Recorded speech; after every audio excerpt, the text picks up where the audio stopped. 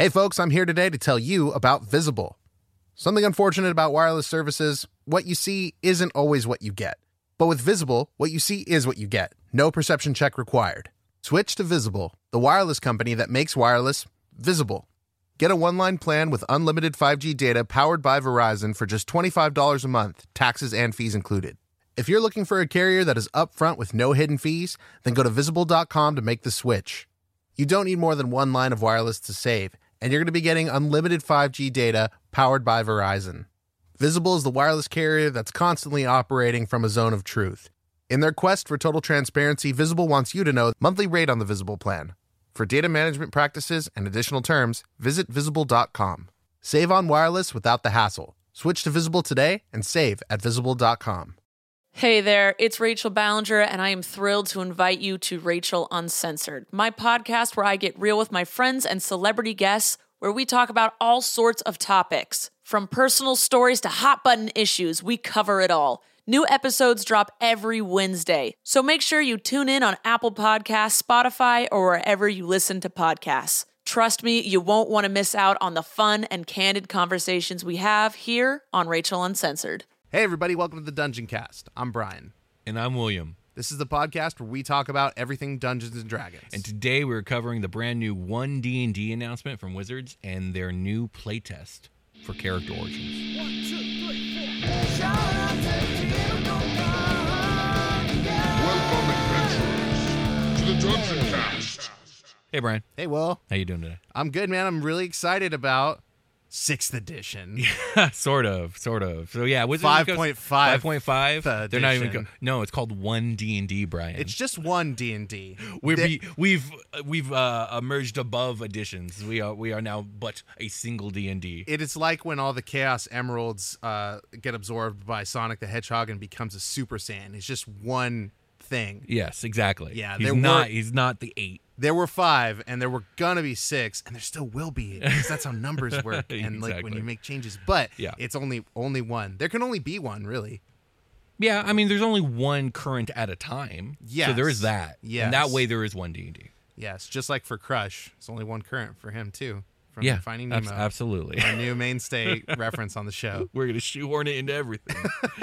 So for those of you who don't know, Wizards of the Coast just announced that they are getting ready to do a huge update to 5th edition. They're calling it an update. They're saying that it is not a new edition. It smells very much like a new edition. But whatever it's going to be, they have started playtests for it, and these playtests are going to run for the next year and a half or so.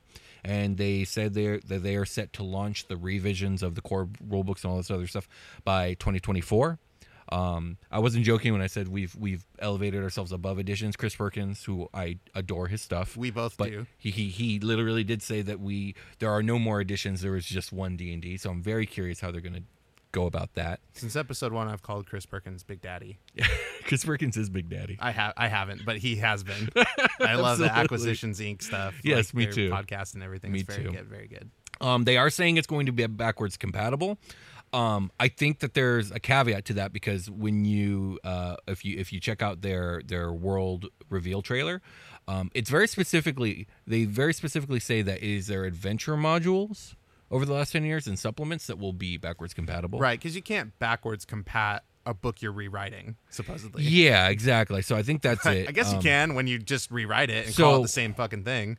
From what I'm gathering, I think this is why Mordenkainen's and Volos have been subjugated to no longer canon, if you will. Yeah, I didn't know that D&D did the death penalty, but there Apparently it is. they did. Yeah, and Good as a matter of books. fact, Volos was a well-received, exciting book. I do it like has this. some troubling writing in it. I'll agree with Does it? people on What's that. wrong I with- I what's think wrong with so. it? I think there's some a lot of people have issues with like the way races are written, and there's a debate about like, well, old schoolers and new schoolers kind of butt heads on this about the way Interesting. orcs are written. I think that's why they're doing one of the things they're doing is getting rid of the half orc specifically and rewriting that to be not so problematic. Okay. You know? I see. Okay.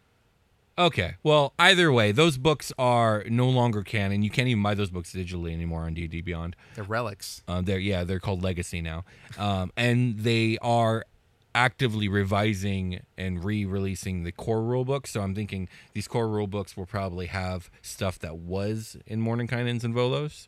stuff that didn't make it into Yeah. multiverse. What is it? Monsters of the Multiverse. Right. Yes. So I think Monsters of the Multiverse and everything after that will be part of this backwards compatibility. But anything before that, I don't know if it'll make it. And that's why Monsters of the Multiverse seems as blank as it does in a lot of ways. I think is for that backwards compatibility. Could be. Possibly. Could be. They're They're saying it's going to be built on the rules of 5e. So, 5e is pretty rule scant. Yeah, 5e was more like a deconstruction, wasn't it? Yeah, if you compare it to older editions, for sure. Yeah, like older editions, even 4th edition, which a lot of people said was like super dumbed down compared to 2e or 3.5, had way more mechanics going on than 5e has at this point. Yeah. Which apparently a lot of people have a lot of problems with. Yeah. Okay. So here's my take on this: is the way they're presenting this is 5e has the cornerstone building blocks of the game Dungeons and Dragons that everybody loves. It's got these big chonky pieces for you to stand on. Yeah, But there's all these little holes and gaps in it. And now they're just kind of like Salt Bay sprinkling all this other stuff to fill those cracks and then put new cool blocks on top of the ones that are already there. I like your analogy. Yeah. Thank Okay. you. I like your take. Yeah. Anytime you get Salt Bay in there, Absolutely. he'll feed your wife. He'll feed your girlfriend in front of you. Okay. Yeah. Okay. So the playtest has begun. We're going to get into the PDF in a little bit. They also were talking about big focus on virtual tabletop, which Yes. I think is the right move. That's definitely the move of the future. But I think their idea here is that you will have a play space for all battle encounter stuff, and every adventure module and book that they release will have digital content attached to it that you could probably, and then if you don't buy the book, you could probably buy it individually. Yeah, to play with. I figure like you can do what you do now, Yeah. which is go into D&D Beyond and like pick up a PDF for $15 or whatever it is, or $30 or whatever they're charging for it, right? But now if you went and bought the physical book, it's available digitally. So like there's really, really good utility for that at a table when you have a player's handbook. And normally you just pass your book around the table, but like, okay, just pop it up on your tablet, your laptop, your phone. Yeah. Now everybody can just like chill and read at the same time. Like that's great. This is excellent. This Sure, is excellent, absolutely. an excellent thing. I'm- Comes with some baggage though. It sounds like. Well, I'm sure they're going to monetize like all the little minis and stuff, but that's to be expected. Yeah, it is. I'm very curious. My main worry when it comes to the virtual tabletop is just the quality of its execution. Like, is it going to be clunky? Is it going to crash all the time? Are mechanics not going to work right? The answer to that is probably yes to all those things. But eventually, maybe it'll work okay. We'll see. This is not the first time they've tried this. They tried this back in 4th edition. It was horrible. But technology has gone a lot better, and they are definitely willing to spend a lot more money on it. Yes. So I remain cautiously optimistic, and I hope it's good. They're utilizing Unreal Engine for like the visual graphic stuff. yeah. And I think that's a good move. It looks really good for what they're going to use it Yeah, for. yeah. It looked good in the trailer. Yeah. Legend of Zelda looks really good in Unreal. Yeah, yes, it does. I It always also, love watching the Ocarina playthroughs in yeah, that. me too. So before we get on to the PDF, I want to go over just some of my personal thoughts. This is just stuff I literally wrote down as I was both watching the trailer and going through some discussion threads on the trailer. So my first thought was a very deep realization that for a lot of people, like I would even go as far to say as for most of the D&D fans that were watching this trailer, 5e was probably their first and only D&D experience. Reading through discussion threads and seeing some people panicking, some people unsure what to think, and a ton of people excited to see their particular 5e pet peeves addressed. It really reminded me of the old days before 5th edition and the old edition wars. Like, the edition wars haven't been a thing for a long time now, at least not the way they were. Before coming here to the studio, just going on some D&D like subreddits and stuff. The Edition Wars are on. It's on again. It's Edition Wars 2. It's back, baby. It's back. It's like the chicken sandwich wars in Yeah, fast food. Absolutely. Absolutely. Okay, so people are fighting over editions again. I do see in our YouTube comments some of the old guard coming out. It Yeah, was like, yeah. And back in they've always been there. Back in 2nd edition, when I was a young man. Hey, you just wait. I guarantee you, all you 5e Yeah. fans right now, fast forward 20 years, you're going to be the Grognards You're gonna of be- the 2050s or whatever the fuck. You're gonna have your AR goggles on, like fucking Back in yelling 5th at some edition, YouTuber, whatever. equivalent Everyone we're had gonna have. dark vision. Yeah, they did. It was horrible. Moving on. But it was a fucking joke. To on my add favorite podcast, the Dungeon Cast, that's still running. still running. So to add on to what I was saying though is as someone and like my tenure in D&D is not I don't go back as far as 2nd edition. It'd be cool if I did, but I played back in the early 4th edition days, and this announcement and the way they're presenting it and the way this playtest feels is exactly the way they did what was called D&D Next, which became D&D 5th edition. They basically presented it as like I think back then though they were upfront about it being a new edition, but they were like, we want to hear what people want. We understand there's these 2 sections of D&D groups. We have the 3.5ers or Pathfinderers, and then we have the 4th edition players who are new and this is all they know, and we don't want to lose them, but we also want to bring you back. Right. Okay. And like, how do we make an edition that is good for both everyone who's new and all the old folks that maybe we lost? Yeah. And I think this is like them recognizing like, okay, well, we need to evolve, but like, how do we not lose everyone we just got? So we're going to do the playtest. It works for D&D Next. Let's do it for one D&D. I do think enough people are playing the game now to like, we all just sort of realize that like, or a lot of us realize that we're not Matt Mercer and aren't our favorite professional DM or GM. Just like, you know, there are lots of great musicians out there that aren't Lady Gaga, right? Or whatever. Absolutely, you know? Lady Gaga's incredible. She is. She's. I'm very impressed with her. I don't care for her music, but I am nothing but impressed by her. Multifaceted talent, absolutely, like that, right? So I will die on the hill that Lady Gaga is incredibly talented. Yeah, dude. And never listen to her music. Yeah, fucking wear that meat suit if you want. I guess. Yeah, that's cool. Good for you. I only get some of it, dude, but it's all great. Yeah, no, I respect it. Yes, but what were you saying about Matt Mercer? is like you can respect Matt Mercer and the way he does things and at a high level, and realize that it doesn't work for you. You bring your own flavor to the table. Yeah, exactly. Yeah. And I think a lot of people want to cover their shortcomings with mechanics. Maybe that's one of the reasons. So, okay. I feel what you're saying there, and I don't necessarily disagree. I do think that there is a tendency for people they hit a blank spot in the what do the rules say, and they want rules to fill that in, and that's an okay feeling. I think there's a lot of people who feel that way. I just think it's a different mentality from me us, or you. Yeah, that's kind of against the spirit of the game as we know it in 5e. Yeah, right? exactly. It's like I rather just make it up or figure it out at the table or whatever. But you know, another thing though is we're lucky. We are blessed with Josh Freeland and Jake and other people who we've played with who are they're kind of in that same mentality of like, let's figure it out together.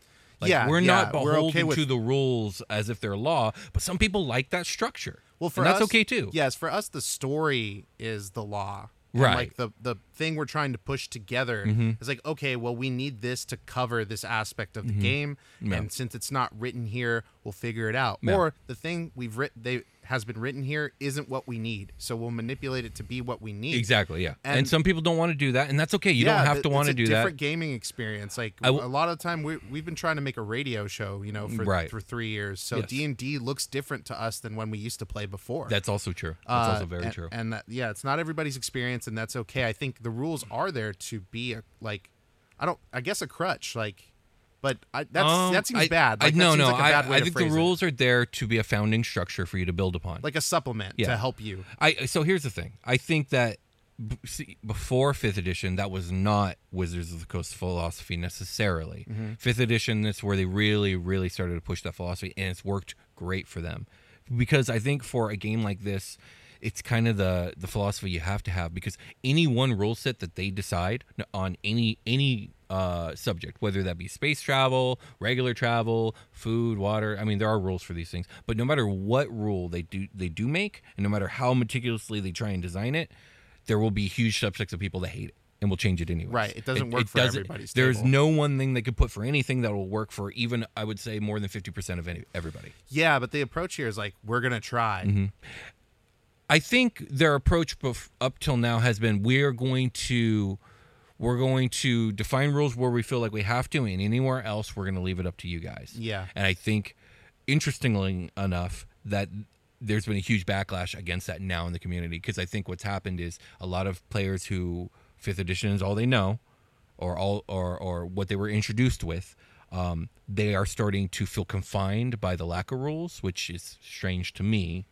but they're finding that they are probably having an evolving taste when it comes to TTRPGs, and there are other systems out there that might cater more to their style that they want. That's the other thing is like you don't just have to play D&D. No, you don't. Guys. There's so many systems out there, and some of them are fantastic. I love D&D, but I love 5e, but I've played 4e, and I liked it a lot. Yeah, and 4E is cool. I played a lot of Powered by the Apocalypse, and I love that system too. Yeah, that shit is absolutely. awesome. Yeah, that's a big one. People love that one. Yeah, like whether it be GURPS or Pathfinder, Savage but, Worlds, like, obviously Pathfinder, like these systems are different from D&D in a lot of ways, and if you are finding that you're not happy with the way D&D's philosophy is of being a little bit more like rules are more of a suggestion, then you might want to check out some of these other systems. Because definitely. Yeah, because I don't think that's going to change, and honestly, I don't know if it changing is even a good thing, because there was a time where they were a little bit more like the rules are the rules,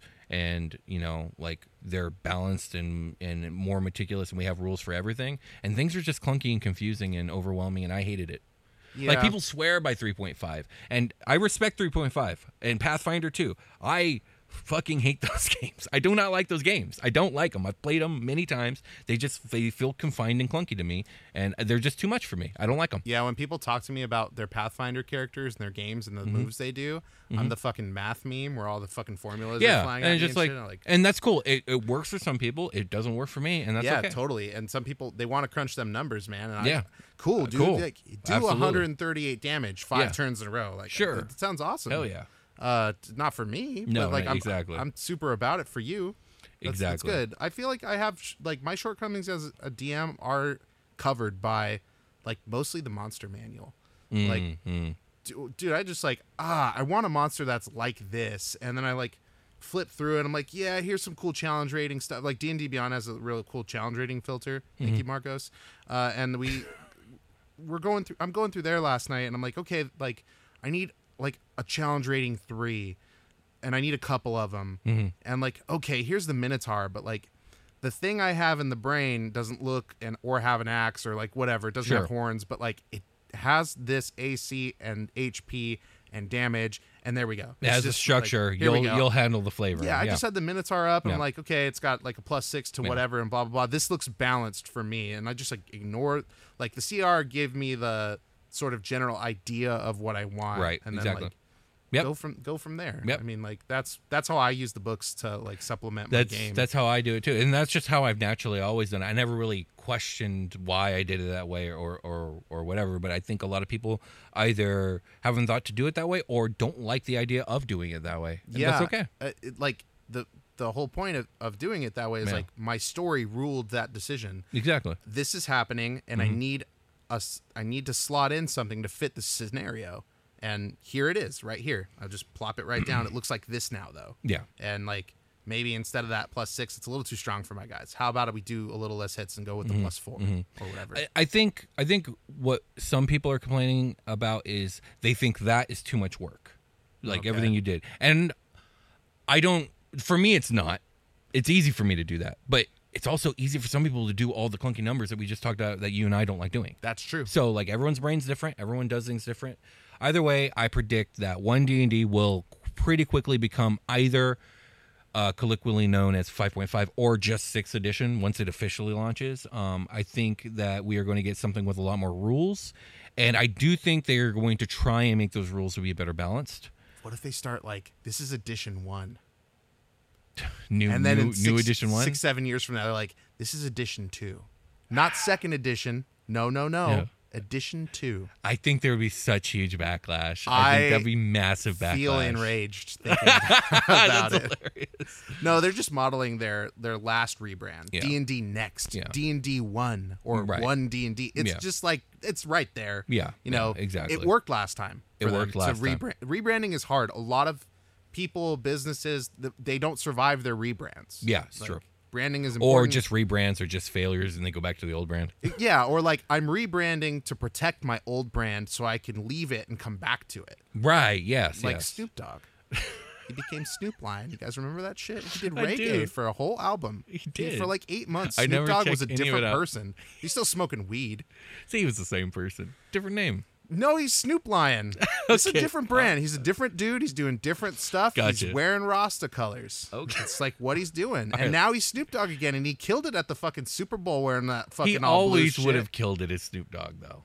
As Snoop Dogg, but would a Snoop Lion have gone over well at the Super Bowl in front Nope. of all those people? Probably Maybe not. not. But that's the Probably thing. He was able to move away, protect his brand, and come back to it. I guess so. That's not what's happening here. This is No. a full-on rebrand. No, this is not. No, it's not a It's full-on not. rebrand. It's a step to the right or whatever. I think Or a step forward. I think it's a name placement for their playtest. Climbing that ladder. Yeah, something. Okay. Get him, Wizards. So I think that this whole concept of a revised D&D, whether it be 5.5 or 6e, it's probably a good thing. I'm excited about it. I'm not a rules heavy person, as we have just discussed, but more tools added to the toolbox is always good. Like, yeah, you're going to give me all these new rules. I'm going to pick and choose which ones I want, and the ones I want, I'll want because they're really good, and my game will be better because of it. Every book we've covered, every Mm-hmm. like separate, what is it called? Like a world, like there's Forgotten Realms. There's Settings. every setting has introduced some sort of new mechanic or flavor to Sure. the game's mechanics or lore, right? So every time we cover one of those, it's cool. It's like, ooh, I can use that in my homebrew. It's fucking dope. Like It almost is, yeah. every single book had something cool in it. Yeah. Like, sick. Yeah, agreed. I think a ton of people are going to begin seeing why people like me have a tendency to not remember the minutia of the rules. So anyone who watches Super Quest Saga knows that if someone asks me what a condition does, I have no fucking idea. We just Yeah, we gotta look it up. we just look it 'Cause up. my brain's not gonna remember that because I have 3 editions of shit in my head. Right, and like- that's what's gonna start happening to all of you too as we keep moving forward. You were like you did really good up until like the last 3 episodes, and then you started calling them will saves again. I was like, oh shit. Did I say that? Yeah, I don't- think at least once. Okay, yeah, that's the 4th edition. Or I think I caught you towards the end, like, yeah, it's a bluff check, and I'm like, don't do Oh that. yeah, no, it's deception. Everyone gets yeah. so mad. Yeah, everyone gets so mad it's just the way it is. unnecessarily. It's gonna happen to you too. Oh, I know. Yeah, like, it now, will. I gotta learn a whole new character sheet. Bullshit. Yeah. So I think the virtual tabletop stuff looks awesome. I'm a bit skeptical of its quality, like I said before. Yeah, and you mean like the flow of play? Yeah, the flow of play. And you know, like also like, are we gonna have macros like that we could program onto these minis? You know, and if so, like, what if they're not working right? You know, just like what's the quality of life gonna be like when it comes to the experience? So, yeah, we'll 'cause find out. Right now we have like Roll20 and Foundry to jump off of, pretty much, and a few other offshoots. And Yeah, which I haven't really tested those out, so I don't know how good those are. I know I'm not a fan of Roll20. Like, I've tried so many times to really learn it, and I cannot. My brain is having a really hard time getting over this learning curve. Okay. Foundry I haven't tested because Roll20 left a bad taste in my mouth, and I really like Theater of the Mind. Yeah, Theater of the Mind works. It's very simple. But what's funny is I didn't start doing Theater of the Mind strictly until we started recording. Yes, because it becomes like It's so somewhat cumbersome. necessary. Yeah, unless you just have a huge production like site and cameras and all this stuff to make it all happen, and a whole team behind it, which we don't have. Right, like, dude, I'm stretched sometimes, like moving shit around, and like if I have to DM that and like Yeah. worry about all of our equipment and stuff, like Yeah. it's gonna get hairy. So now at this point though, it's become the norm for me. So yeah, switching back to having minis and all the other stuff is going to be a little strange if and when I ever do it. Yeah, I play a game with coworkers that has that structure. Like, we're gonna Theater of the Mind until like we get into combat, basically. And then, Yeah, and then we're yeah. gonna throw down, like I got them right here, pens. I got expo markers right there, and we're gonna just draw it out and I got some stock minis, just to have, Yeah. like, not everybody likes to play that way. Especially newer players I've found are like, everybody at that table is new to D&D. Yeah. The minis help them a lot in combat. Yes. There's a lot of questions, and it saves time, and it's like, okay, I can visually it doesn't, in my imagination, doesn't matter to me, like, so much placement. Yeah. It's like, we're going to be able to everybody's going to be able to get to wherever they need to go and do the whatever the thing. It does get clunky. Unless they specifically can't. unless they can't. Yeah. But like, I'm designing the combats so that Yeah. What I mean is, can. like, you might design a combat so they specifically can't get to a specific. yes, that's what I meant. sure. Yeah. But the things that do get weird with that, there are problems with it where you got to like, okay, let's take a break and figure out where everybody actually is so I can do this fucking cone spell and hit the people I'm supposed Right. to. So yeah, there are drawbacks to Theater. There of the Mind, are. Yeah. So any thoughts you want to add to their announcement of 1D&D before we get into this awesome playtest material for the possible next edition or whatever they're going to call it? I saw somebody writing the word Borf down during the announcement video. Borf. And like some really serious music and conversation was going on when I saw that. And I was like, it says Borf. It was like a shot of a character sheet or something like that, or a notebook, and somebody with a pencil writing the word Borf. B-O-R-F. And the F is it's not the start of another word. Like they complete the F and then lift done. their pencil, and then the text and screen fade. That was in the trailer? Yes. It's like Chris Perkins is telling me about like his ideal like vision for the future, and like it's like, did I just see the fucking word Borf? And I know they did that shit on purpose. I have to go back. I did not notice. Yeah, I did not notice. Yeah, there's some funny little details in there that I think that's hilarious. Are cool. That kind of embodies the spirit of D&D too. Is like true. Boblin the Goblin. Goblin. Stuff like that. Exactly. Borf. This dude's name is Borf. There is an inherent comedy to D&D. It's a fucking ridiculous game. It is. Let's take a short rest. Okay. Shout out to Demogorgon. Shout out to Demogorgon. Oh yeah. Shout out to Demogorgon. Shout out to Demogorgon. Oh yeah. Selling a little or a lot? Shopify helps you do your thing, however you cha-ching. Shopify is the global commerce platform that helps you sell at every stage of your business. From the launch your online shop stage to the first real-life store stage, all the way to did we just hit 1 million orders stage? Shopify is there to help you grow. Whether you're selling scented soap or offering outdoor outfits, Shopify helps you sell everywhere. From their all-in-one e-commerce platform to their in-person POS system, wherever and whatever you're selling, Shopify's got you covered.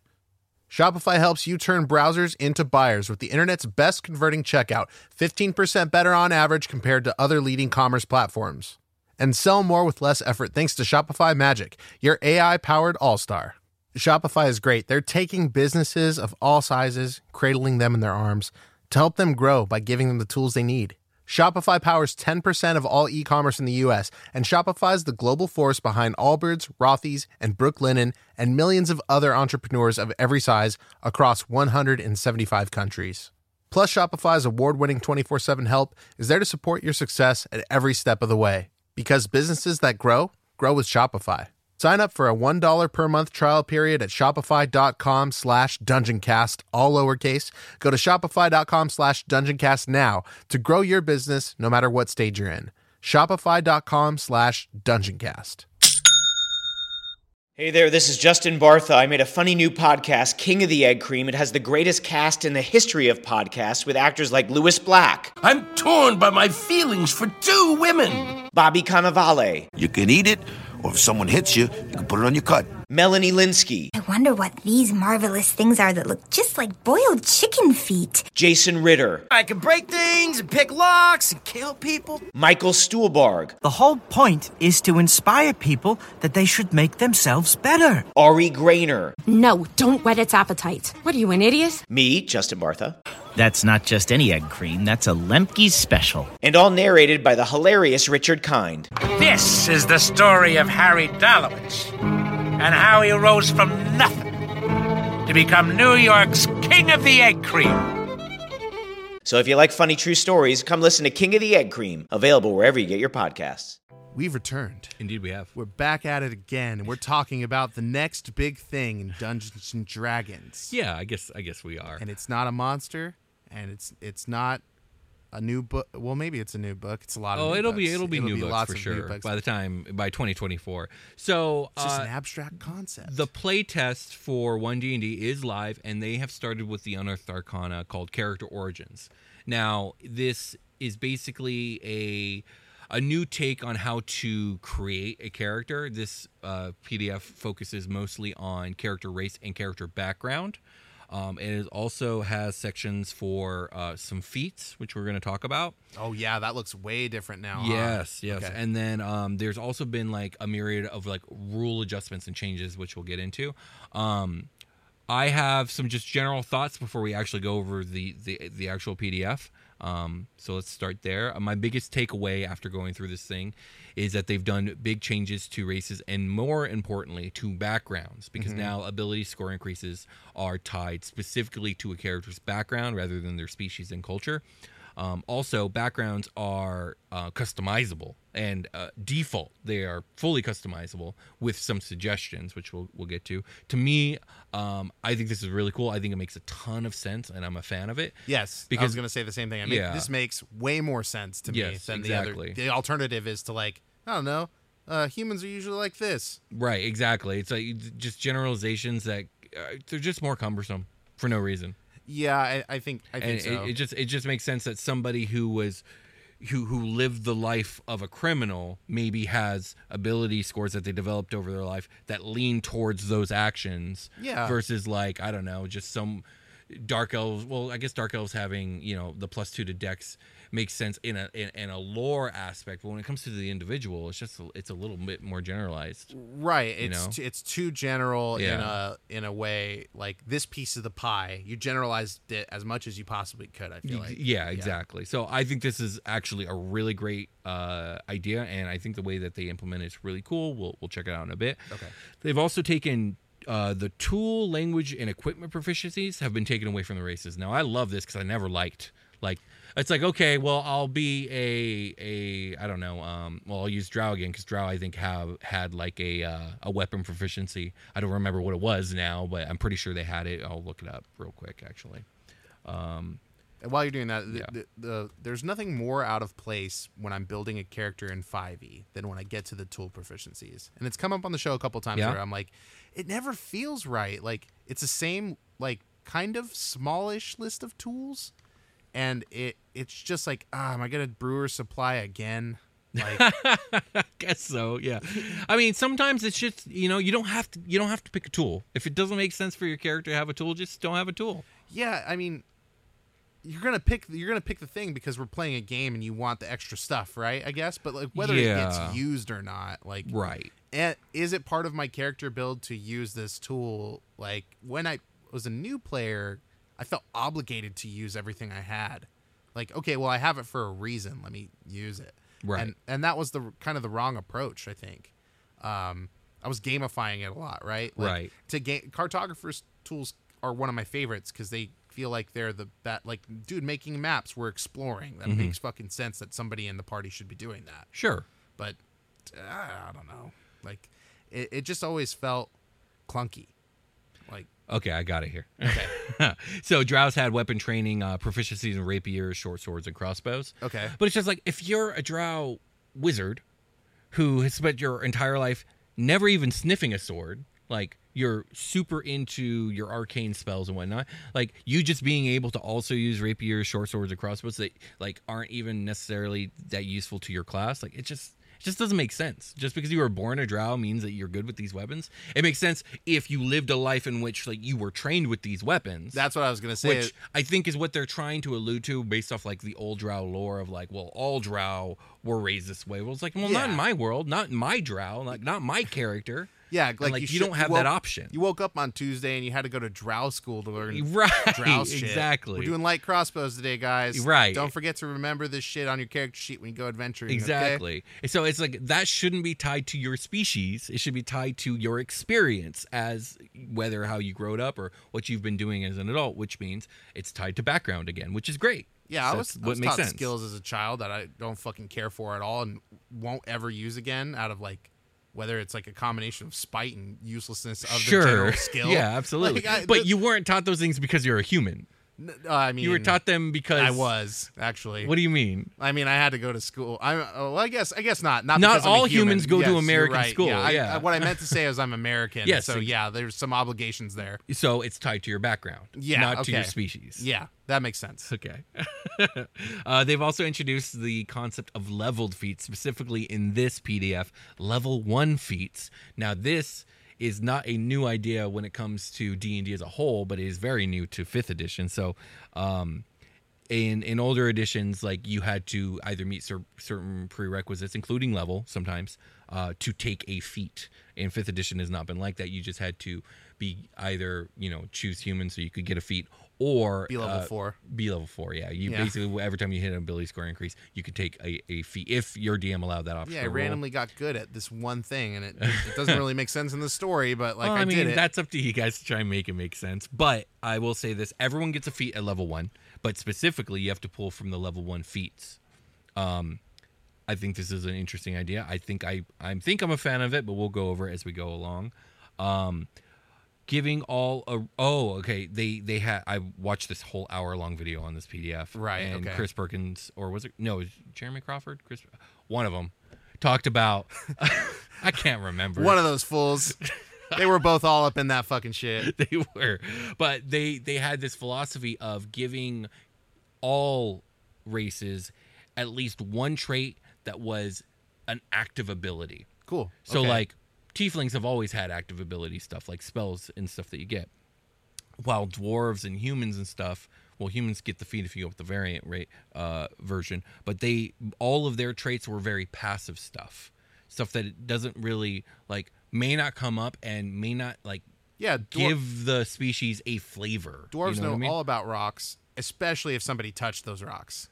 Right. Especially if dwarves touch those rocks specifically. So they know everything about it. Yeah. So now dwarves still, of course, have the stone cunning that you know about that you just described. But now they also have an active ability where so many times a day, if they come in contact with stone, they can touch it and as an action gain tremor sense for a limited amount of time. Neat. Right. We're going to go over that in a bit. So I feel you. So every single race in the game now gets an active ability. Excellent. So I think cool. It's a cool idea. So they didn't take it all away. They left some there. Yeah. You'll see for sure. They have options for multiracial characters, which I think is a great idea. Cool. I think the way they've implemented it is the laziest way they could have. I don't know. You were saying there's no more half orc. Now now they just have the orc in there.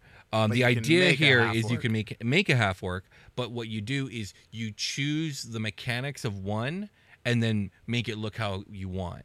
Okay. And that's a balanced way to do it, but I do find that boring because I would think, maybe I'm wrong here, that if you're trying to make, I don't know, a drow goblin blend, because you are a droblin, if you will. Okay. You would probably want to mix and match traits, which obviously is going to lead to metagaming and a bunch of other stuff. But maybe there is a way where you can, maybe we can have traits that are we could have tier 1 traits, tier 2 traits, and tier 3 traits. So categorized, so you can swap them out. Exactly. Category A traits are swappable with other category You only get A one traits. of the active traits. Yeah, you only get one of the visions. You only get one of the X. I think that would be cooler. Obviously, that's more difficult to implement, but to me, that's how I would want to do it. Yeah, you have this that cross chart, that array of selection where we've got 9 ingredients for sandwiches, but with those 9 ingredients, you can make 1,800,000,000 sandwiches. Exactly. Yes. Fuck yeah, we're Subway. Don't get the tuna. Exactly. Don't listen to what we say about the tuna. We said the tuna's real, but fucking everybody knows, dude. Everybody knows what's up with your shit. I've never had tuna for Subway. I hate Why Subway. Is that? So okay, there you go. There's a good reason not to have the tuna is you generally don't enjoy the establishment. The reason you shouldn't get the tuna is, have you seen that shit? No, I haven't. I've never looked at it. Don't. My PC's about to die. Oh, should we plug it in? We'll make it. We'll see. You said about to die. It says it's running low. Let me check. Okay. How low it was can at 51. Now it's at 12. We'll see how low it goes. Okay. Let's see. One thing that they said. Oh yeah, default. I already said this. Default background is to build your own, but they have some example ones. Mm-hmm. The first level feats that they've introduced in this book, none of them have that +1 to an ability score that some feats for 5th edition have. Yeah. But they did say that feats at higher levels will probably have those. Okay. Cool. Finally. So they have spell lists in this PDF, and they are moving away from having spell lists attached to classes. Yes, I saw that. They are now That's very cool. attaching them in 3 different categories. This is not a new idea. This is directly from 4th edition, where all abilities fell into one. Then it was 4 categories, including these 3. But now all magic will fall into 3 categories. Those categories are arcane, primal, and divine. And they will have arcane they have arcane, primal, and divine spell lists. So obviously wizard is arcane. You'll pull from the arcane spell list. My question is, what are they going to do with some of these like celestial sorcerers, right? I was just about to ask about the sorcerer in particular. Is that arcane or is that primal? It will probably depend on your origin, is the way I see it, probably.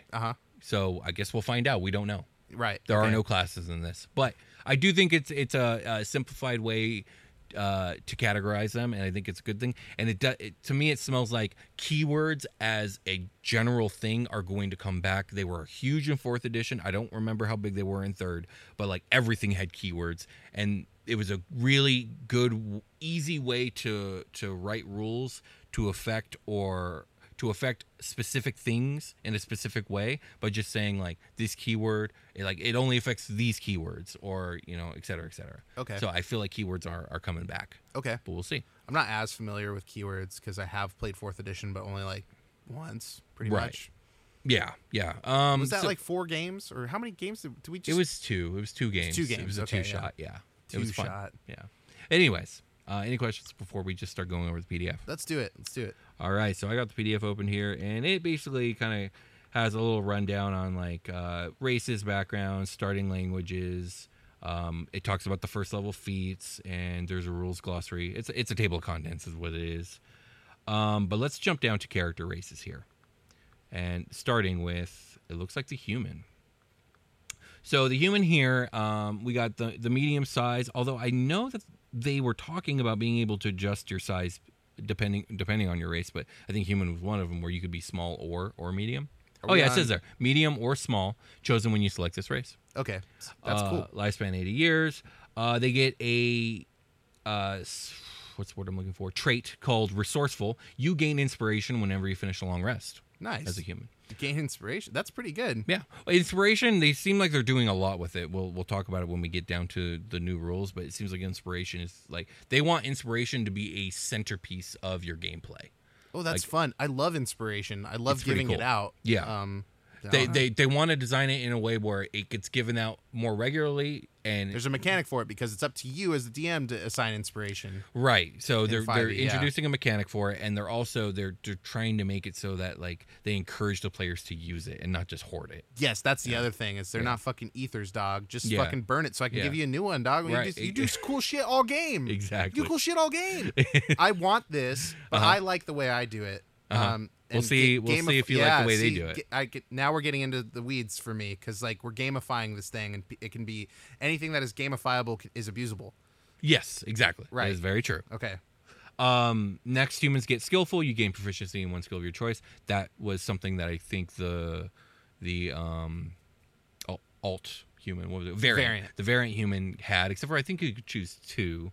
And then versatile, you gain the skilled feat or another first level feat of your choice. So you're going to get, as a human, an extra feat at the beginning, which is great because I think, that's kind of been human's thing for the last like 4 editions. Yes, very cool. Everybody wants that feat. It gives you so much flavor. Yeah. It rewards that flavor. It backs up that flavor with mechanics. Right. Good mechanics. Exactly. Yeah. And all backgrounds get a feat. So this is a extra feat. You will get 2 level 1 feats as a human. That's pretty cool. Nice. Next up, we have a new race called the Ardlings.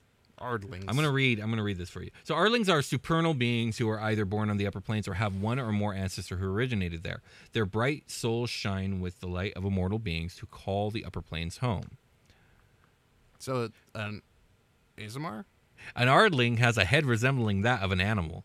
Typically, one with virtuous associations. Depending on the animal, the Ardling might also have soft fur, downy feathers, or supple bare skin. God furries?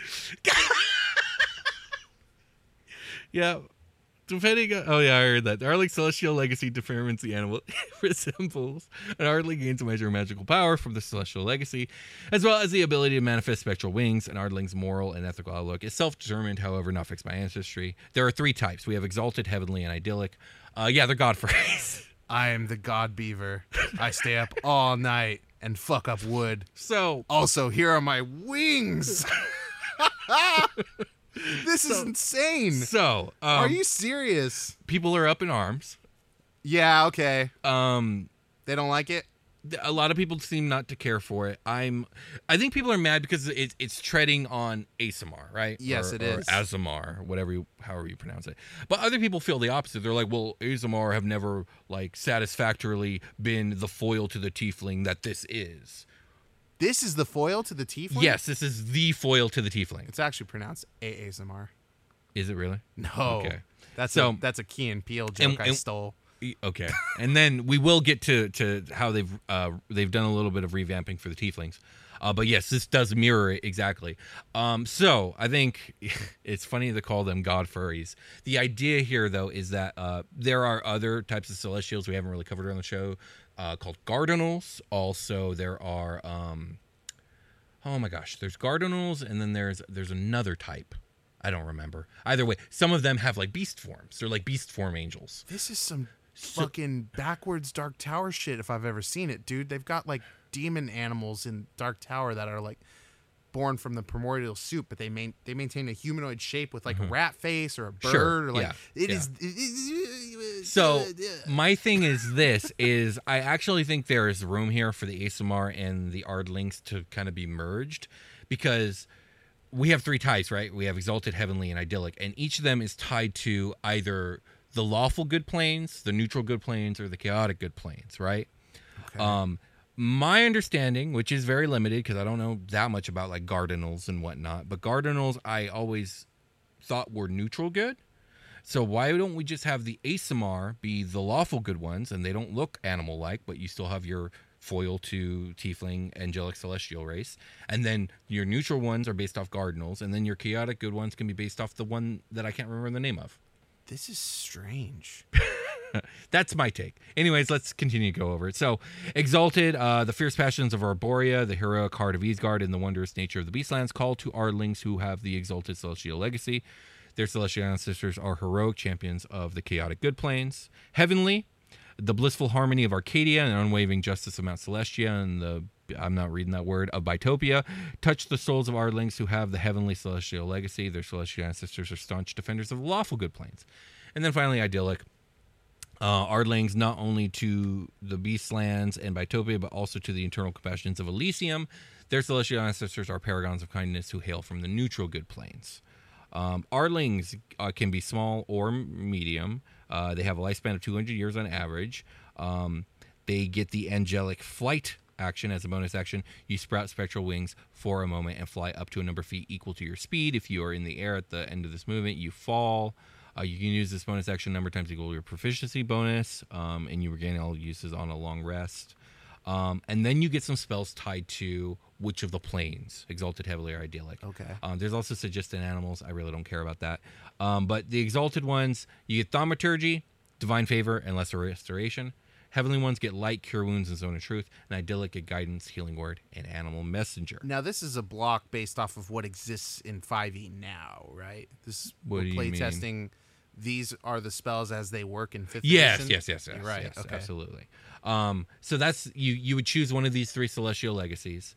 Like I said, I feel like there's room here for the ASMR. But for now, it's just the Ardling. This is spaghetti if I've ever seen it. Yeah. Well, I mean, that's what this is, right? They're just fucking seeing what sticks. Yeah. The Dragonborn really hasn't changed much. It's essentially the same one from the Player's Handbook, except for they updated the die on the breath weapon attack to a D10. Oh, cool. They also gave it Dark Vision.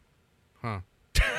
Well, it didn't before. Wait. They should have had it, and they didn't. Yes. And everyone else has it, maybe they shouldn't. I have mixed feelings here. But yes, if anyone should have it, these ones should have it. Right. The main complaint right now for this Dragonborn is that its breath is a blatant downgrade from the Fizzband Dragonborn breath. Right. That one's they pretty can good, use right? their breath as one of their attack actions. And with their proficiency bonus as a tie-in to the amount of uses, right? Yeah, well, that has this too. Oh, okay. But I'm just talking cool. just the straight up like the use of it. So like with the Chromatic Dragonborn specifically, which is the one I'm more familiar with because that's the character that I rolled up recently. As one of your attacks, and at level 5 you'd have very two. good. You can attack and then breathe. With this is like one breath is your whole action, and so people are unhappy about that. But I do not think that's going to stick around. So I don't think that's anything to worry about as long as people give their feedback, and they will. Yeah, this is a chance to rebalance everything. So yeah, if it sticks that way, it should just feel good against other abilities of its class or whatever, you know. Next up, we have dwarf, and you'll notice a couple things about the dwarf. The first you'll notice is that there's only one type of dwarf. There's not hill dwarf or mountain dwarf anymore. This is one D&D. There's only one dwarf. Wizards has decided that they're only doing like sub races if there is like a particular magical reason for it. Like the difference between hill and mountain dwarf was just cultural. Yes. So that should be reflected in the background, not in the species. I like that. Yeah, me too. I also think it's a good idea. So we have one dwarf here. You get dark vision, dwarven resilience. It's the poison damage resistance and advantage on poison saves. Very lore. Yeah, toughness. Dwarven toughness increases your hit point by 1 for every level. Forge-wise, your divine creator gave you an uncanny affinity for working with stone or metal. We got some proficiencies here. You gain tool proficiency with 2 of the following options of your choice. Jeweler's tools, mason tools, smith tools, and tinker tools. Now this is unusual because they've gotten rid of this on a lot of other the races. But I guess it's stuck around for dwarves. Very lore. Yeah, very lore. And then stone cutting. As a bonus action, you gain tremor sense within a range of 60 feet for 10 minutes. You must be on a stone surface or touching such a surface to use this tremor sense. The stone can be natural or worked. You can use this bonus action number of times equal to your proficiency bonus. So this is that active ability that they're giving everybody. Obviously, the Ardlings had those spells. The human gets the inspiration, and the Dragonborn gets the breath. Dwarves get this tremor sense thing. Yes. Moving on to elves. Let me see here. Lineage for elves. They still. It looks like they're doing high. They're doing the main 3 from the player's handbook. So we have Drow, High Elves, and Wood what Elves. It is right there. Coralon, Arvander, Lolth. I'm seeing it all. Yeah. It's all there. So we got Dark Vision, of course. Their lineage, we'll go over in a second. Fey Ancestry, that's the same. Keen Senses is the same. You get a perception skill. Trance is the same. You don't need to sleep. This is the differences. It's in the lineages. So Drow remain the same. You get dancing lights, increased dark vision, fairy fire, and darkness. That's the same as they've always been. Okay. High elves, rather than just get an extra cantrip, you get Prestidigitation as a cantrip. Whenever you finish long rest, you can replace that cantrip with a different cantrip. So whatever cantrip you want for the day, off the arcane list, because you're a high elf. Pretty cool. The Detect Magic spell at level 3 and the Misty Step at level 5. It's because they're always smoking weed and they can't remember what cantrips they have, so they keep changing. I think that's a big increase on the original high elf. For the Wood Elf, you get your speed increase that you normally get from PHB, and then you get the Druidcraft's cantrip, Longstrider at level 3, and Pass Without Trace at level 5. Very fitting. I think this is great. Yeah, I think that works very nice. This seems real good. Yeah. Moving on. Gnome traits. Gnomes are small. They live about 425 years. They get dark vision. Gnomish cunning. That's the same thing. Advantage on intelligence, wisdom, charisma saves. Gnomish lineage. So they're kind of, they're doing lineages now. That's the new word. Okay. Forest gnome and rock gnome. It looks like the only 2 they got. And let's see. What do you get for being either? So forest gnome, you get the minor illusion cantrip. Okay, so they're following the same template of like cantrip, and then a spell at level 3 and a spell at level 5. Yeah. So the forest gnome is minor illusion, followed by speak with animals, and it looks like that's it. Are we still doing a level 20 cap on this game? Probably. Yeah. That's kind of what it feels like with the staggering of the ability handout or the spell handout. Yeah, I mean, I doubt it goes beyond level 20. I certainly wouldn't be lower. No. Well, maybe it would. It's always been 20, except for 4th edition where it was 30. Okay, see that my bets were like, okay, if they do scale it back, it's 15. But no, I don't think so either. Yeah. It'll probably be 20 in all likelihood, but also what about 30, right? And that's like this upper tier of play. It's like almost a different game. Right. That was the idea with 4th edition. The problem is like most campaigns barely get past 10. Yeah. So yeah. It's true. Rock gnome, the mending and prestidigitation cantrips. In addition, you can spend 10 minutes casting prestidigitation to create your tiny clockwork device. Again, your tiny clockwork device was exactly what you got normally anyway, so nothing really new here. Halfling, brave, halfling nimblest, luck, natural stealth, all stuff you got before. Orc, here we go. So we no longer have the half orc, we have the orc. So you get adrenaline rush. You can take the dash action as a bonus action. When you do so, you gain a number of temporary hit points equal to your proficiency bonus. You can use this trait equal to your proficiency bonus. Dark vision, powerful build. You count as a size larger because you're so strong. Relentless endurance. When you are reduced to 0 hit points but not killed outright, you can drop to 1 hit point instead. Once you use this trait, you can do so for till you finish a long rest. So, yeah, that's pretty identical. Tiefling is a big one. We've got some changes here. We have 3 lineages now, specifically for the Tiefling. We have Abyssal, Chthonic, and Infernal. Okay. So the Infernal one is mostly identical to the classic PHB Tiefling. Okay. With the exception that you not just get Hellish Rebuke and Darkness, but you also get the Firebolt cantrip. Ooh, so nice. Which is great, because back when I used to roll D'Artagnan, I always wish I had the Firebolt cantrip, because it felt like something he should be able to do, but I would have had to take a feat to make that happen. Yeah. And like now it just it seems like it should have been this way. So this is good. Okay. The other 2 are interesting. So obviously Infernal means that your fiendish legacy is tied to like the 9 hells, to devils. Yeah. Abyssal, demons, and Chthonic is all the other shit between. Yeah. So like that CHTH says a lot about what's going on there. No, not actually. So Are you sure it's not Chthonic? No, I understand where you're coming from. But the word Chthonic is ancient Greek, and it refers to all the gods from the underworld. So Hades, Persephone, the Erinyes, all them. So they're some Chthonic. pagan shit. Yeah, no, well, Chthonic just means like underworld. Got it. That's what it's referring to, and it's why these ones seem to have a tie to undeath and necrotic damage. Oh, I see. Night Hag, Eugolith, Neutral Evil, Fiendish Ancestor. Okay. Yeah. So, but I understand when you see the CHT, you're just like Cthulhu. Yeah, but it's not. It's super not. So yes, Cthulhu. The Abyssal Tiefling gets resistance to poison damage. You also know the Poison Spray cantrip. 3rd level, you get Ray Sickness. On 5th level, you get Hold Person. Neat. The Chthonic, a Fiendish Legacy, you have resistance to necrotic damage, and you also know the Chill Touch cantrip, followed by False Life at 3rd level and Rave of Enfeeblement by 5th level. I think this is good. This is really good, because Tieflings have never, in 4th edition they were strictly infernal, but like before and after, they've never been strictly infernal, even though that's the classic look to go with in style. They've always, like, lore-wise, could be demonic based. Okay. Or even other planes of existence based. So it's nice to have options here for that. I actually do like this one a lot. The resistance is cool. Mm-hmm. And that's it for the races. Here we have the background. So the idea here is that you are encouraged to build your own custom background based off your backstory. Okay. But they do have sample backgrounds if you don't want to think about it too hard. So, to build a background, first you need to determine your character's ability scores. Choose 2 of them and increase one by 2 and the other by 1. Okay. So it's, again, your choice based off your backstory. That's good.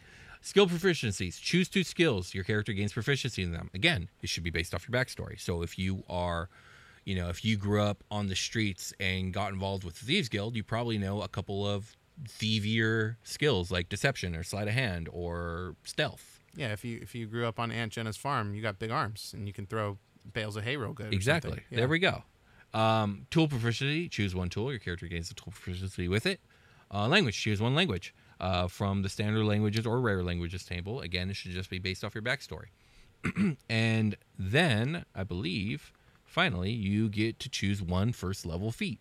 Your character gains a feat. We're going to look at some of these feats in a second here.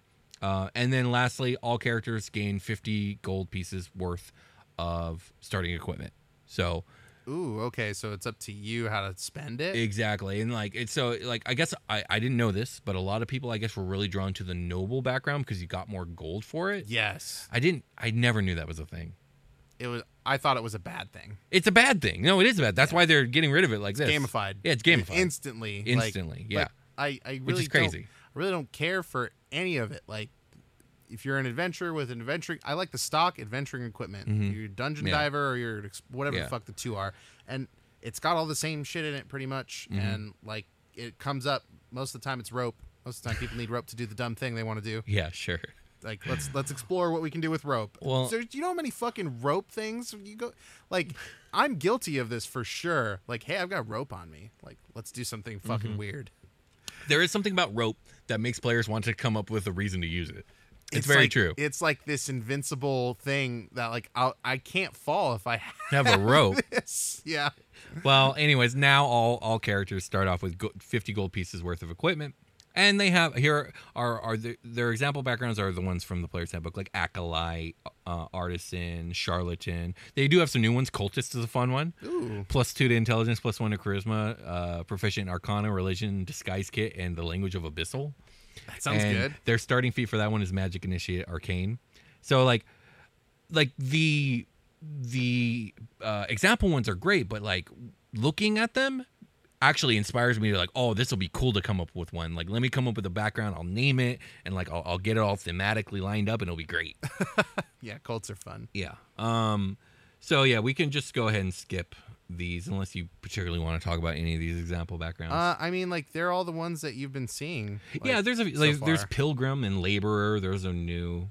Okay, Guide. and you kind of can get the idea behind that. Yeah, exactly. But they make sense for them to be here. Yeah, sure. This makes sense. Like Yeah. I used to work in the mines, and now I fucking fuck that shit. I'm gonna go like look in some other mines for gold. Yeah, exactly. Starting languages, they're the same languages. All right, feats. I love this. If somebody picked Pilgrim background and I was a player with them, I'd call them fucking Pilgrim. Yeah, absolutely. What's up, Pilgrim? So, level 1 feats. We're here. Okay. Are we? We're here. Yep. I made it. You'll notice that some of these feats are feats from I never know. It's not the previous edition, right? It's from the original from 5e OG 5e. What are we calling it? What do we call it? The thing we're in now. Yeah. No. What do we call like? I'm trying to the alert feat is here. If 1 D&D is the next thing, yeah, that implies that this is the old edition. This is 0 D&D. We're currently in year 0. I guess so. My point is, you'll notice that the alert feat is here. You'll notice other feats from the Player's Handbook, is that's how I'm going to say it, are here, but they've also been changed. So for the alert feat, first level feat, you can see the designation there. No prerequisite, which implies there will be prerequisites for future feats. Repeatable, no, which means that some feats will be repeatable. What does that mean? Meaning you could take it more than once. Oh. Yeah. That is a new concept to me. Exactly, yes. So like if they're So there will be probably feats later that are repeatable. You could take multiple times for reasons. Okay. I'm trying to imagine what that description looks like. I don't know. what Let's see. Magic Initiate. Let me see if that's repeatable, because that sounds like one that would be. Yeah, Lucky's not repeatable. Repeatable, yes. But you Musician must is not- choose a different spell list each time. Like that. Okay, yeah, see, that makes sense. Like, I'm going to learn it for these spells. Now I'm going to do it for these spells. Yeah, exactly. Like, you can't become a savage attacker more than once because you already are one. Right. Okay. So, alert. Well, how do you want to do this? Do you want to go over every single feat or any of these in particular? Let's go over alert since we've talked about it so much, and then we'll get an idea for the rest. We'll pick a couple. Always on the lookout for danger. You gain the following benefits: initiative proficiency. When you roll initiative, you can add your proficiency bonus to the roll. You also get initiative swap. Immediately after you roll initiative, you can swap your initiative with the initiative of one willing ally in the same combat. You can't make the swap if you or the ally is incapacitated. Swap. So I rolled a 20 and they rolled a 10, and I want to go where they're going, and they're going to go where I went. That is very, very so useful. Useful, yes. Yeah. And I think their idea here is that every feat will have a passive or self-use thing, and then it'll also have a more active use as well. Yeah, affecting other players in that way. That's 4E like. That's very Lazy Lord. Yes, yeah, like the Warlord. Stuff. Very, very, very much so. Then we have Crafter. Healer is pretty interesting. So I remember they were talking specifically about this feat, and they were talking about how the thing about the Healer is that it's very unintuitively doesn't have great synergy with like a Cleric, because you can already heal, right? It's like, why would you ever use this stuff? Because you can already do better versions of it, right? Traditional medicine. Yeah. The feat. So they wanted this feat and other feats like it to be useful for a Cleric, but also for a not Cleric. So you tell me how good of a job they did. So you have training and you have the training and intuition to administer first aid and other care effectively, granting you the following benefits. Number 1, Battle Medic. If you have a healer's kit, you can expend one use of it and tend to a creature within 5 feet of you as an action. That creature can expend one of its hit die, and you then roll that die. The creature gains a number of hit points equal to the roll plus your proficiency bonus. Okay, cool. And then also healing rerolls. Whenever you roll a die to determine the number of hit points you restore with a spell or with this feat's battle medic benefit, you can reroll the die if it rolls a 1 and you must use the new roll. So this seems like a cool solve for like, there's no cleric in the party. Like, dog, you never had to have... I have to react as a dungeon master to whether there's a cleric in the party or not. Now anybody can be a healer. Well, I mean, yes. I'm pretty sure the battle medic portion of this is what existed before. I think the main takeaway is like now if you're a cleric and you take this, there's actually a good reason that you would want to, and that's like any spell that you cast, you can re-roll a heal. Yeah, that is very good. Yeah. And then also like for the person who doesn't have healing magic, well, not only do they get the battle medic thing that they would have gotten in the first place, but they could re-roll it if they do it bad. So that cool, that's something. Cool. I'll check out the lucky one. What were you gonna say? Well, I was gonna say the most similar to healer is the musician feat, which basically they came up with a reason that a bard would take this, right? Because as a bard, you probably already are proficient with musical instruments. Yeah. Well, there is a feature that you get that would be useful to a bard or to any other class.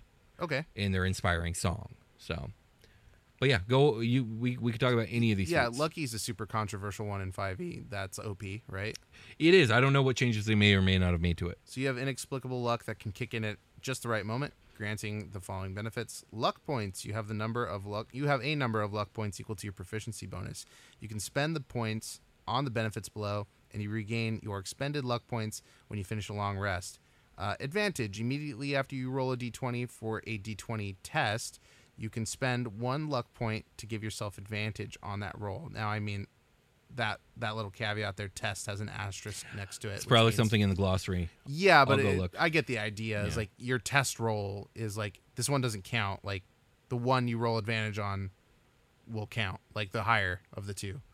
That might be what it means. Test roll. I do the roll, and then I spend the point afterwards. So that we'll see when we get to the glossary, I guess, right? Yeah. Disadvantage. When the creature rolls a d20 for an attack roll against you, you can spend 1 luck point to impose disadvantage on that roll. And that's it. That's the whole feat. Okay. So how do you feel about it? Seems a little better. Like, more balanced. Yeah, sorry. I was trying to read this thing on D&D tests, and the wording on it's kind of confusing me right now. See, we got Magic Initiative. We've already talked about Tavern Brawler. It should give you a good idea based off of the name. Toughness. Your hit point maximum increases by an amount equal to twice your character level when you gain this feat. Whenever you gain a level thereafter, your hit point maximum increases by an additional 2 HP. That's exactly the same. Yeah, the D20 test. The term D20 test encompasses the 3 main D20 rolls of the game: ability checks, attack rolls, and saving throws. If something in the game affects D20 tests, it affects all 3 of those rolls. The DM determines whether a D20 test is warranted in Are they just using the word test in place of like check or roll? Because that's what it sounds like. It sounds like they're using the word test in place of those. To be warranted, a D20 test must have a target number no less than 5 and no greater than 30. I'm confused. I'm also confused. Yeah, I don't understand. Maybe someone in the comments can explain. Let us know what we're missing. Yeah, because I'm reading this for the first time live, and it sounds like you are too. Yeah, I didn't read that particular glossary bit before. Yeah, I feel like this is like, okay, well, with the luck one in particular, the first one I roll is the test roll. Yeah, I understand what you were saying, but I know Wizards enough to know that. I'm like, that doesn't sound like what they mean. Why write the rest of this stuff here, right? So there's something here I'm missing. And then what's this last part about? To be warranted, a D20 test must have a target number no less than 5 and no greater than 30. What is that? What is this language? Must have a target number. What is target number? Well, that'd be like the DC or AC or whatever. So target. Okay, so yeah, they are substituting language in here, right? For what? I think so. I'm not sure. I feel like I'm missing something there. But how do you feel about the level 1 feats in the background? This whole concept. I like them. I think I always want to take the feat because it's more interesting anyway, and to have them baked into the character building seems like a good idea. Yeah. Very customizable stuff that's going to have more characters feel more individual. And that was one of my complaints with the toolkits being clunky. Mm-hmm. It kind of groups me in to like this feeling of like not being an individual. Right. This can give like an individual flavor to a character. Like you set it up a very specific way that works for you and the character that you had in mind. Right. I think it's all good. Yeah, I agree. I want to talk about one more thing before we end the show, and that is the very controversial critical hits rules that they have changed that everyone wants to burn the game to the earth for. I think they're fine. They feel like Pokemon. What? When I score a critical hit. Oh, no. They've changed crits. Yes, I see that. Yeah, but like, yeah. I just letting you know, I like Before, I you think liked them 5e's before. fine. I like our homebrew rule. Yeah. Which is actually the orc. Oh feature. yeah. And then I like the regular one too. It's all Okay, good. It's well, like extra damage. But this is neither of those. So here we go. Okay. Weapons and unarmed strikes have a special feature for player characters: critical hits. So only weapon and unarmed strikes can have critical hits in this game. So here's where the critical 20 actually comes into play as a real thing, right? Like 20s on skill checks are not auto successes. Oh, unless no. that's Well, a table rule. Yeah, those are now too. We haven't got that. I'm talking about critical hits. Yeah. I'm not talking about the auto successes on skills. That's a different thing that they have added as well. I see. Now, Okay. now the 1 and the 20 on skill checks are auto fails and saves. What? That's part of the playtest. Right. Okay. That okay. hasn't. Well, that has changed, and that is now In the because that's how playtest. people play most of the time, anyways. Yes. So they're playtesting it, but this is literally changing the way critical hits. Only weapons and unarmed strikes can do critical damage. Okay. Spells cannot. Smites cannot. Sneak attacks cannot. Only weapons and unarmed strikes. Okay. Let me see. So with a weapon or unarmed strike, the attack is also a critical hit, which means it deals extra damage to the target. You roll the damage die of the weapon or unarmed strike a second time and add the second roll as the extra damage to the target. For example, a mace deals bludgeoning damage equal to 1d6 plus your strength mod. If you score a crit with the mace, it instead deals 2d6 plus your strength mod. If your weapon or unarmed strike has no damage dice, it deals no extra damage on the critical hit. There's another thing, and it wasn't written there, but I know for a fact that it's a thing now. They have changed it so that only player characters can critical hit. Monsters can no longer critical hit. Interesting. I like it. I like the player version. I don't know how yet to feel about monsters not being able to crit back. So they've talked about how in place of crits, they will make it so, like, I think it was every time you roll a 20 with a monster, it gets its recharge ability back. But as of now, the way monsters are written, there's not enough recharge abilities to make that, like, rebalanced. Well, okay, I can see the positives from this, which is like less surprises from the DM accidentally killing people with like a crazy critical attack. Sure. Like, damn, I got critted and that's why I died, and like, fuck. My fuck me, experience as a dungeon master is that players are too powerful already. Yes, they are. So, like, taking this away from monsters doesn't seem like a good move unless they replace it with something potent, which they said they hinted that they might. Yeah, but maybe it won't be so random. Like a recharge would be more controlled. Maybe. I guess we'll find out. Yeah. Okay. So, anything else you want to add to this Unearthed Arcana? Well, we got a little bit of sheet here. Got a couple pages left. Yeah, it's just glossary stuff if you want to read over it. And then there's the spell list at the end, which mimics the 5e one. So, no, it doesn't look like there's a lot here. It just like kind of touches on some things that you read earlier, right, and expands on them. Yeah. And that's okay. I think if you're interested in that, definitely go read it. I think we're doing good for how we're going on the show. How we've addressed this right now, I feel. Yeah, I mean, this is a playtest. There is idea. nothing on this sheet that is permanent.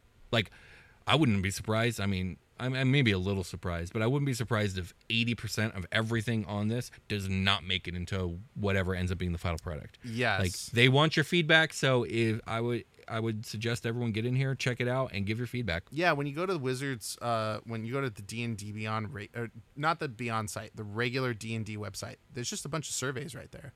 I think they're looking for feedback on this. So yeah, I would also encourage anybody interested in this game to do that. Yeah. With that being said, I think we can get ready for a long rest. Let's do that.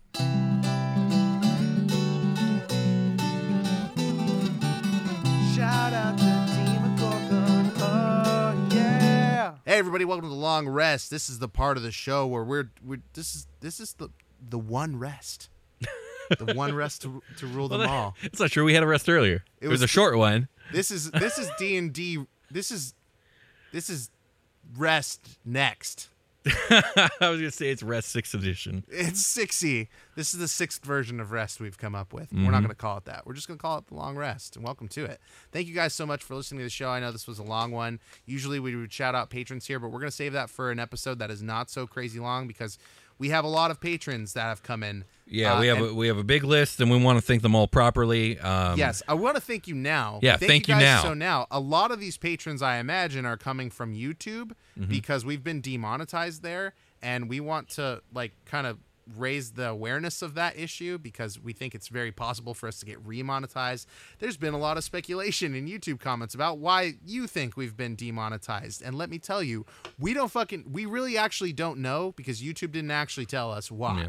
And we could speculate. I'll be honest, I don't think they know either.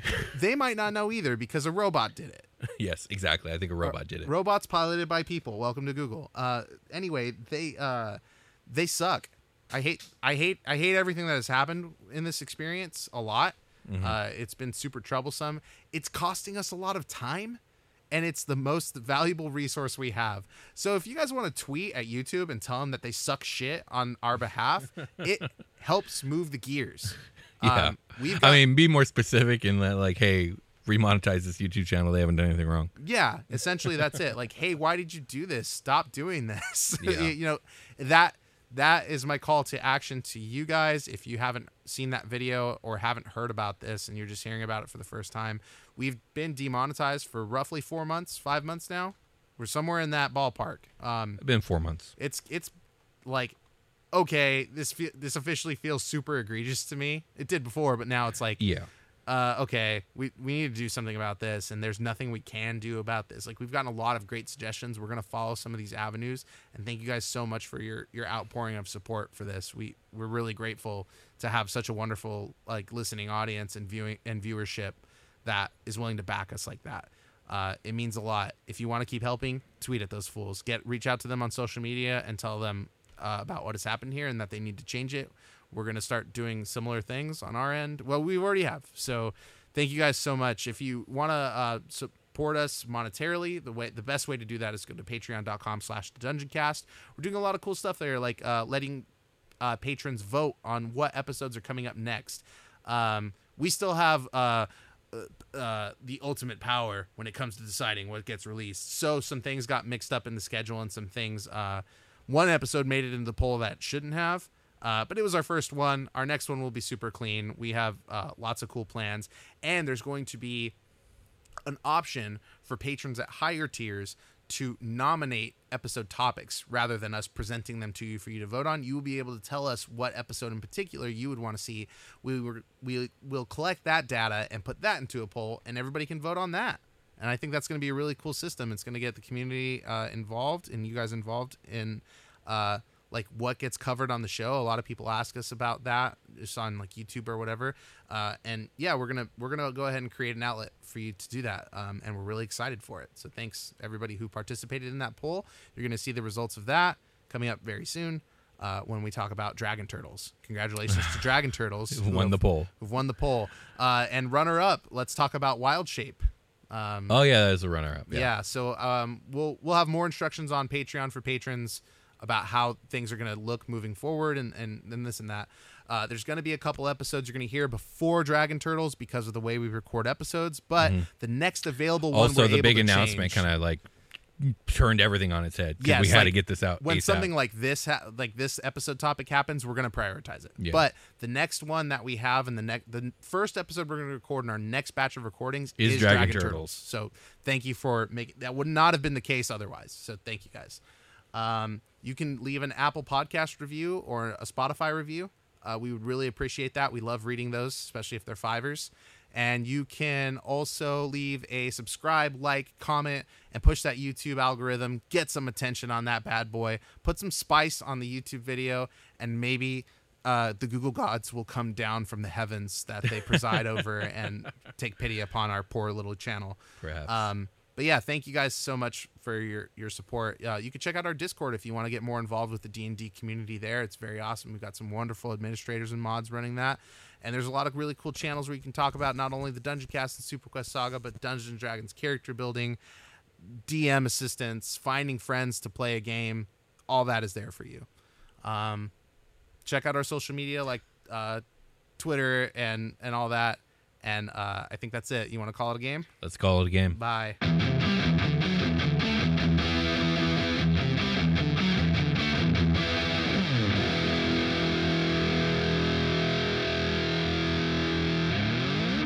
The Dungeon Cast. Hey there, it's Rachel Ballinger, and I am extremely excited to invite you to Rachel Uncensored. It's my podcast where I sit down and get real with my friends and celebrity guests, where we talk about all sorts of topics. And sometimes we might be under the influence when we do so. We cover things from personal stories to hot button issues. And it's the only place on the internet you can find an uncensored version of me. It's a side of me that you might not have seen before because it's not the most family or brand friendly. But don't worry, I'm still sort of slightly a decent human being. If you're intrigued, then make sure you check it out. New episodes drop every Wednesday. You can find it on Apple Podcasts, Spotify, or wherever you listen to podcasts. Trust me, you won't want to miss out on the fun and candid conversations we have here on Rachel Uncensored.